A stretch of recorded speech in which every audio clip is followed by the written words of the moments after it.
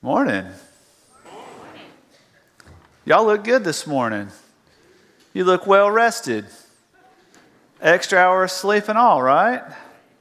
How many of you made it to Sunday school for the first time since last year? You thought you were coming for church and you end up in Sunday school, yeah. Should fall back every week, right? Where'd Lewis go? If you'll turn in your Bibles to the book of 1 John chapter 4. We're going to examine a command.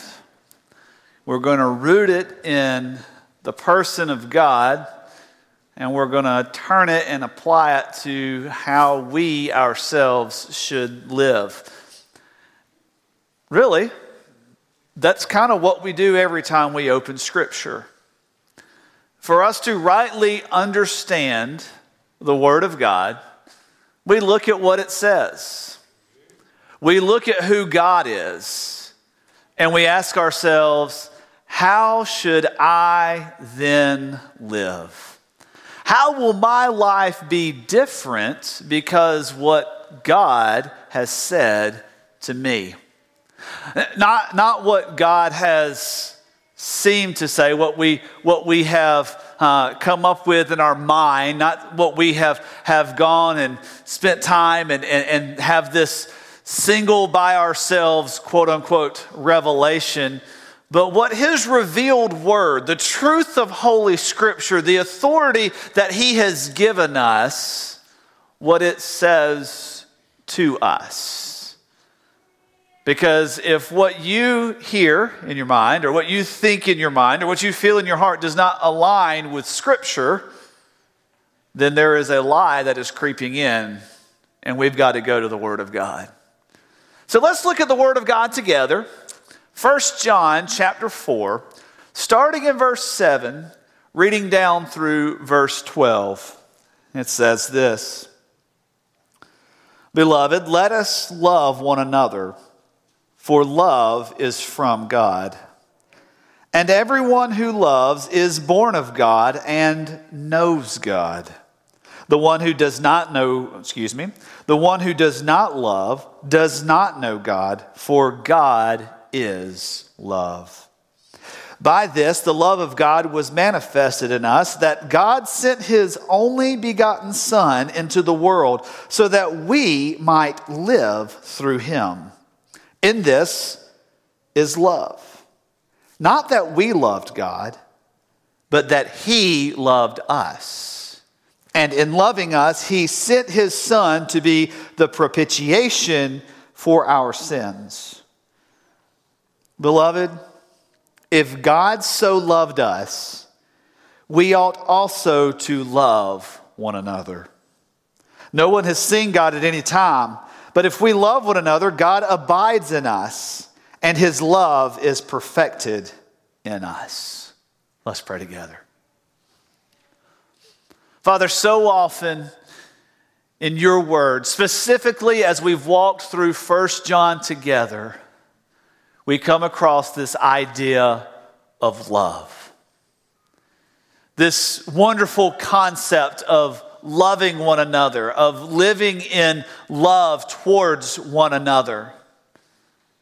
Inside of the church, the family, the fellowship of God, but also, Lord, in the world that does not truly understand what love means or what love is.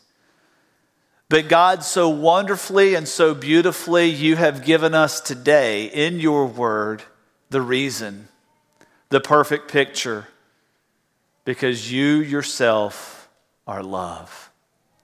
Thank you for loving us.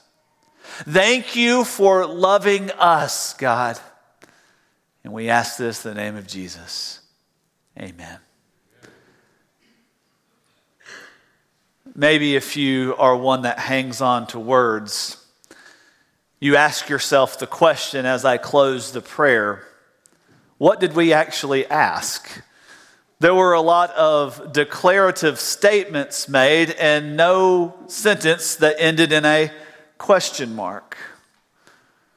What we ask is for God's love to abide and to remain upon us, that we would be a visible demonstration of what God has done. And I believe in this passage of Scripture in 1 John chapter 4, we begin to see this a little bit more clearly. Clearly is the operative and the key word. The world around you is going to try to present a picture of love. Love is going to be based on how you make someone feel or how someone makes you feel. Love is going to be based on what you did for me right now in this moment. And maybe you've even read a book about how to speak someone else's love language. And that book is a good book. Don't believe me, it's a good book. But we've got to come to the truest form of what love means for us to be able to see this command that John gives us clearly. He says in verse 7, "Beloved, let us love one another." He uses a command in what we would call a subjunctive sense, in what he's drawing himself into the command and asking us all, just join together and let us allow love to move forward. And what he is showing us is that love is the chief attribute of the Christian life. If you are a follower of Christ, if you love Jesus, if you have been saved, if you've been baptized in the water, if you've asked Jesus into your heart, if you have made a decision to follow Christ, love becomes the chief attribute, the chief quality, the chief picture, the number one thing that people should be able to identify about you. Notice what he says. Love one another because love is from God. We are to love one another because that is what God has ultimately given us, is his love. We are living in love with God, in the love of God, and we are living in a way that demonstrates. And if our lives are marked by this kind of love, everyone sees it. Everyone sees it, not just when we're together. Man, it's a lot of times it's easy to be that person of love when you get to church, right? Because you're supposed to be. You're at church. You got to be loving. You got to smile. You got to shake that hand. You got to pat that preacher on the back, make him feel good about himself. All those things that you're supposed to do, right? A little bit harder on Monday morning, right? When the boss man comes by, a little harder to be loving, isn't it? When the gum smacker in the office or at the work smack comes and talks to you, smacking that gum is a little harder to be loving, isn't it? But we live in this idea because of who we are in Christ, that we've got the love of God on us, so that should be what is demonstrated to the world around us. It is the chief attribute. He does not say, be kind to one another. Because kindness is from God. Kindness is from God, and we should be kind to one another. He does not say, don't kill each other because God didn't kill you. God has not killed you. You should not kill. That's good. All of these are governed by love. The way we live in relationship to one another. Think about the 10 Commandments. 10 Commandments, right? We'll go back all the way to Genesis chapter 20. Yeah, I'm going Old Testament on you this morning, folks, so buckle up. Here we go. Genesis chapter 20, verse 1 says, "Oh, hear Israel, you've got to know who I am. I am the Lord your God. I am the one that defeated Pharaoh, and I brought you out of Egypt. And because I have made this covenant with you, because I have rescued you, this is how you should live." And then he gives us 10 commandments, right? The first 4 deal with how we should love God. There is no God but me. Don't make for yourself an idol. Guard the name of the Lord. Don't use the Lord's name in vain. And the 4th one, remember the Sabbath day and keep it holy. These are all about how we honor God, how we love him. And then he goes to how we love each other, right? Honor your father and mother. Don't murder. Do not commit adultery. Don't steal. Don't lie. Don't covet. Because you love people after you have rightly loved God.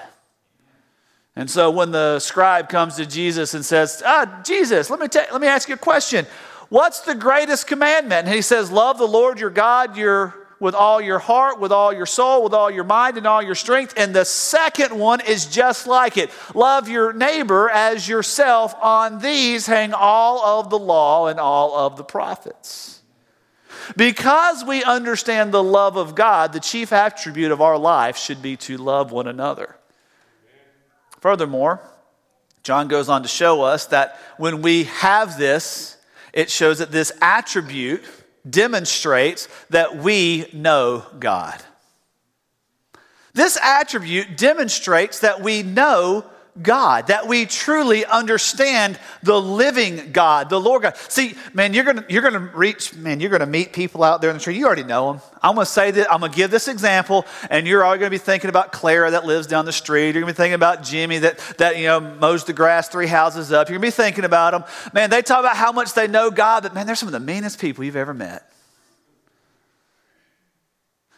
They talk about, oh yeah, I know God, but there is no demonstration of love in their life. They're all about themselves. They're all about selfishness and all about this conceit and pulling themselves in. And like, oh yeah, I know God. And you start trying to talk to them about the Lord. Oh, don't talk to me about Lord. I know Lord. You're the one that needs it. Blah, blah, blah, blah. And they go on and on and on. And you're like, wait a second. See, what John says here in this passage of Scripture says, let us love one another because love is from God, and everyone who does love, who lives in this way, is born of God and knows God. It's kind of like a spiritual birthmark. You know people that have a birthmark? Especially if you know someone has a birthmark that cannot be overlooked. Some of us have little birthmarks that are kind of faint and nobody ever sees. But you know, if you ever met somebody that has a birthmark that you just look at them and it's the first thing you see is the birthmark. I have a sister that has a big birthmark on I think it's one of her legs. It's, we were kids last time I saw it. But Braden, my son, he's got a faint birthmark right here on his side. It's very, very faint. If you ever see him without a shirt on, which you probably won't, but if you ever do, it's a little small one right here. You can barely see. But it's a mark that's there. Now, this is a spiritual birthmark to show that you have been born again, born of God, that you have trusted Christ. And this birthmark is the act of love that governs our motives, our decisions, who we are. Because it says here, the one who loves knows God and has been born of God. It's a sad day. It's a sad day when there are people that act more loving outside of the church than inside of the church. It's a sad day when the people of the world seem to have more compassion for the broken, for the needy, for those that are the least of these in society. When Christ Jesus himself came and said, the least of these are the ones that I'm asking you to serve. If you've done this for the least of these, you've done for me. That love that should carry us into the streets, but that love that should pull us together. Man, how great of an opportunity do we have to ruin the gospel of peace in the public eye than a church fight? Now, you just drive around. Look at the names of churches. That church went through a church split and they named theirs Victory Baptist. That's just what happens, right? And so you go through this. There was no love. There was this selfishness. And if love is supposed to govern who we are, this attribute, it is to show that we truly know and understand who God is and what he did for us. Why? Because God is love. God is love. He says there in verse 8, the one who does not love does not know God, because God is love. God is love. Now, I want you to notice that John is very specific in the ways that he words this. And he's particular in the way he phrases it. He does not say love is God. This is not the commutative property of addition where A equals B and B, A plus B equals C, so B plus A equals C. Doesn't matter which direction you go with A and B, it's going to come out the same. Love is not God, okay? Love is an attribute. Love is a descriptor. Love is something that can be seen in or derived from, but it is not God. God is greater than just the love that he has for us. But make no mistake about it, God is love. God loves you and God loves me. And when we understand who God is and what he's done for us, we cannot help but to walk in love because God is love. John basically says it this way. You know who God is? Then love one another. You know God? You know how to love. But, I don't know how to get along. Man, don't you teach your kids from the time they're like 2 years old or younger to how to get along with others, right? Maybe the reason our kids don't get along is because they've watched us adults not get along. Maybe children, we like to put a whole lot of kids these days, they don't know how to be respectful. Maybe it's because they've watched us be disrespectful and disingenuous and not show genuine love to one another. Sometimes kids really break us down to our most basic level, right? So I'm going to tell you a true story that happened this week. True story. We get in from the trunk or treat, right? You know, it's been cold. We've been out there in the wind and everything, and you know, we're getting back into our neighborhood, and there are a bunch of trick or treaters out in our neighborhood, and we're ready to get the kids in, get them washed up, get them to bed, and so we're like, hey, we're going to get in, we're going to get inside, we're going to get in, close the door, all that stuff, and my oldest son Braden says something about, well, there's trick or treaters out, should we give them some candy? We're like, well, we don't have any candy. We took it all to the church. And his response was, well, I'll just give them mine because people are more important anyway. Right? Out of the mouths of babes. The same children that will watch us as adults bicker and fight and complain and not demonstrate the love of God and graciousness of the mercy of Christ. And we wonder why society's crumbling. But he goes on and he asks this to see something else. And he says in verse 9, by this the love of God was manifested in us, that God sent his only begotten Son in the world that we might live through him. Because what we come to understand is that the gospel itself, the gospel is God's demonstration of how far his love will reach. The gospel is how God shows us how far his love will reach. Okay, think about this. If we are commanded to love one another because God is love, we are by nature of the command to love one another to love in a similar fashion. If God's love is the model because God is love and we live in God's love and we demonstrate our understanding of who God is because he does love us, we've got to look at the most crystal clear picture that he can give, which is the gospel of Jesus Christ. A few years ago, Congress passed a law that would require all TVs to be HD TVs, right? And several of you stood in line at Walmart to get one of those adapter boxes because not all of our TVs at the time were equipped for HD channels. Or maybe you got an HD antenna and you had to connect it to this thing. And everything's like, people thought this will never work. What in the world's going on? Have you gone back and watched like an old TV show from before the HD days in not HD? And you're like, how did we ever watch this? It's all grainy. It looks like a 2-year-old colored this. What's going on with the picture? I was watching something the other day. I believe it was an old America's Funniest Home Videos that was clearly done on like a home camcorder, the big one you put up on your shoulder like a boombox and, or had a big tripod or whatever. And I'm sitting there watching. I'm like, are those people?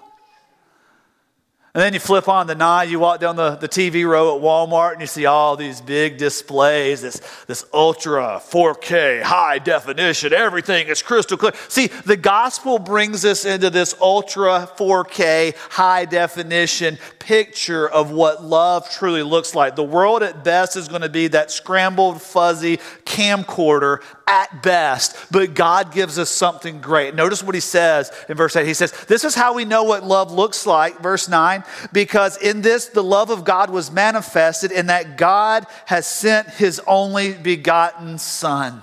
This is the gospel of Jesus Christ. This is the perfect picture of how far God's love will reach. And he gives us 4 examples of how far this love reaches. First, he shows us that this love reaches across eternity. It reaches across eternity. It says there in this passage of Scripture, it says that in this the love of God was manifested in that God has sent his only Son into the world.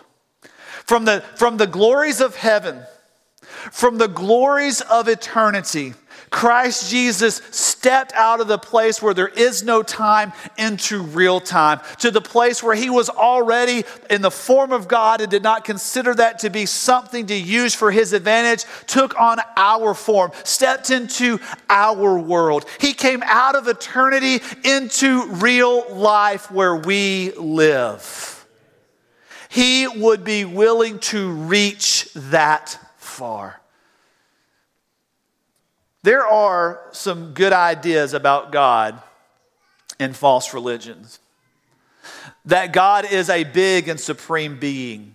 That there is an almighty force out there somewhere.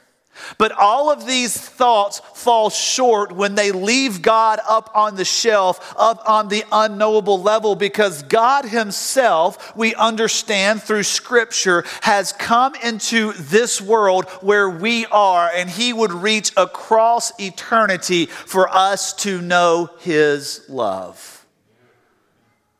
Man, think about a God like that. That he would make you. That he would create you in his image.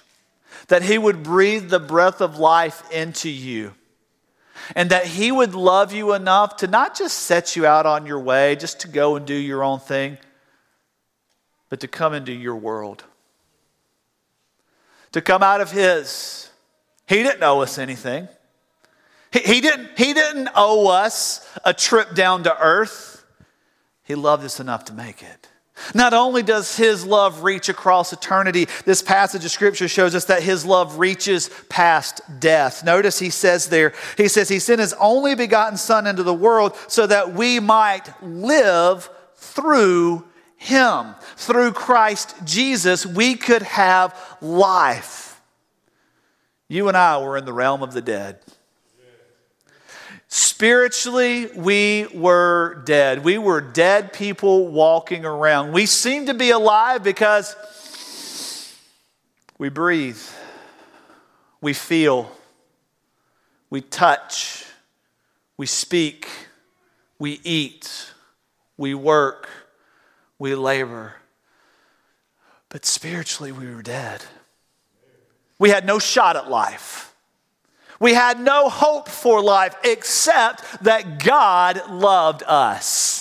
And he sent his only begotten Son. As John says, this verse you might notice sounds very familiar to John 3:16, where he sent his only begotten Son, that whoever believes in him would not perish, not forever be dead, but would have everlasting life. God loved you enough to reach into your realm, the realm of the dead, not just come to the physical world, but reach into the realm of death and pull you to life.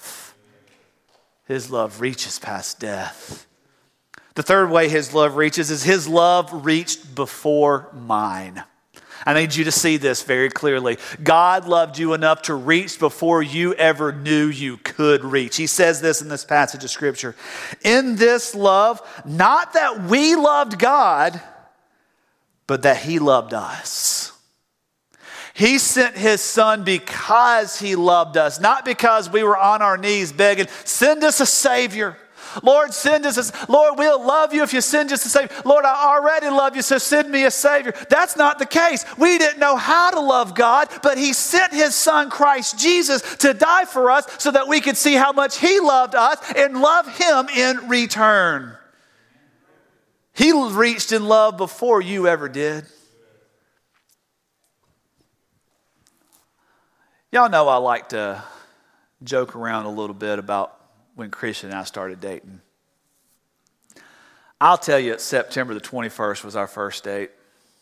And I tell you the same thing that Earth, Wind, and Fire wrote the song about us. They didn't, but I'll tell you they did. I reached before she did. I didn't ask her out because she was dropping hints. I was reaching. And she responded. God's reaching and we respond. God is demonstrating His love so that we can see how beautiful He is and say, that's the Savior I need. His love reached for me when I was dead. His love reached for me when I was lost. His love reached for me before I knew that He loved me. Wow, that's a God. That's a Savior. That's love. And then the fourth thing He tells us is that He sent His Son to be the propitiation for our sins. That's a big word, propitiation. You probably will not use that at work this week. It's a big word, but it shows us that God reached, His love reached over sin. You ever see something dirty that you don't want to touch? But there's something there that you've got to get. So let's just say you're walking down. Let's just say you decide it's fall. We want to do something fun. We're going to go out here to the farm, to the pumpkin patch, and we're going to see all the country goodies out here. And they've got horses and goats, and they've got chickens and all these great things. And you're walking down through there, and your phone drops, and it lands right there where an animal's been. And you think, I paid a lot for that iPhone. Or I don't want to pay for a new iPhone. And you just kind of reach over gently to try to get as little of the dirty on you as possible. You might even go and ask the farmer, do you have some sanitizer? You might even think, well, I can get a new case for this. That's how we approach things that we don't like, that we find disgusting.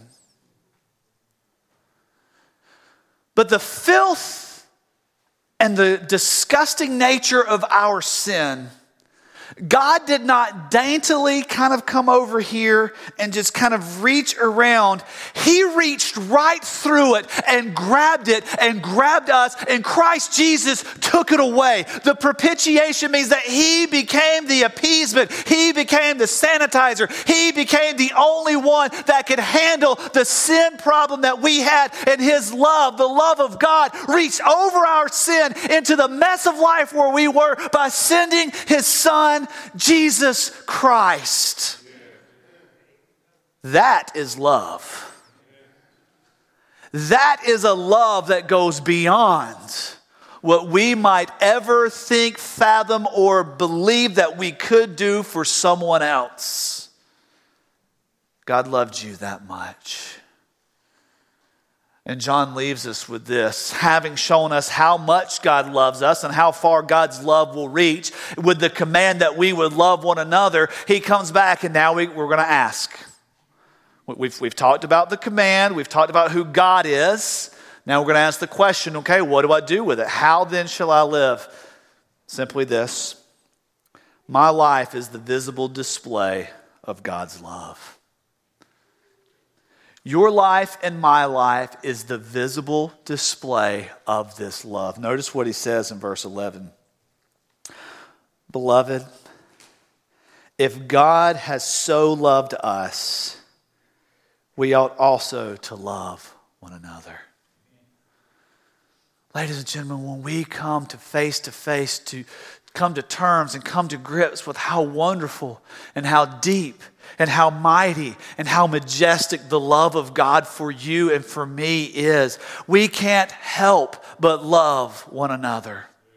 We can't help but see all the issue and the problem and the brokenness in my life can be resolved when Christ's love and Christ's blood has been applied to it. So how can I not then apply that same love and that same blood to you and to our relationship? He says there, no one has seen God at any time, but if we love one another, God abides in us. Our ability to love is a visible demonstration to the world around us that we have a true and living God that loves us and doesn't just love us, loves the world around us so much so that this gospel that has cleansed us, this gospel that has saved us, will save them too. Whether they're from overseas or from over there, whether they are from our neighborhood or from another town nearby, whether they drive like us, whether they drive a Ford or a Chevy, whether they fly Delta or Southwest, whether they eat tacos or whether they eat curry chicken. He loves us. He loves us. So love one another. So love one another. This week, you're going to be given opportunity after opportunity after opportunity to live in this love. And sometimes you're not going to feel like it. Just plain and simple. Christianity is not about what you feel like. Sometimes you feel like Burger King. Sometimes you feel like steak, right? Sometimes you feel like crab legs. Sometimes you feel like chicken noodle soup. Sometimes you feel like getting up and exercising. Sometimes you feel like camping out on the couch and watching TV. Sometimes you feel like you could rule the world. Sometimes you feel like you haven't amounted to anything in your life. Christianity is not, the love of God and the gospel is not about what you feel. It's about who you are in Him. And so we start asking the question, when Gum Smacker comes up to you in the office, how far did God's love reach for me? When the neighbor, when the kids, when your husband or wife, when that button starts getting not just pushed but just held down, how far did God's love reach for me? When you want to roll your eyes and jump into that online debate over politics or religion or healthcare or whatever because somebody posted for the 100th time something that you're like, why in the world would you do that? How far did God's love reach for me? And at the Lord's table is the perfect place where we find what God's love is truly about. We come together. And as believers, we celebrate and remember the Lord's Supper, the communion, not because it's like, oh, we've got to do this because He said do this and remember me, but because we do remember what He has done for me. That He broke His body, that He shed His blood. Make no mistake about it. Christ Jesus, His life was not taken, it was given. He was in control of the entire thing from before creation began. He was in control of the time, the people, and what would take place to Him. He was in control of every blow. He was in control of every one of the 39 lashes that He took. He was in control of every one of the thorns that pierced His head. He was in control of every strike of the nail that went through His hands and His feet. He was in control of the very last breath when He said, into your hands I commend my spirit. And He was in control of resurrection day. Because His love reached that far into our lives to show us His grace, His mercy, His glory, and to draw us in. Once we were enemies, but now we get to come to the table of the Lord. So what about you? How far has the love of God still have to go that you would see He's seeking to reach you. We're going to have a time of invitation before we take the Lord's Supper, a chance for us to examine our heart, a chance for us to ask ourselves this question: where have I withheld love from someone and God has not withheld from me? Where am I living in enmity and strife? Where am I living in discord? Where am I living in disunity with someone when God has done everything to break down the barriers, break down the division, break down the walls that would so hinder our ability to worship Him? Or maybe the question that need to be asking is, why have I not come to this God who loves me so much? No one else has done for you what God has done in Christ Jesus. Come and trust Him today.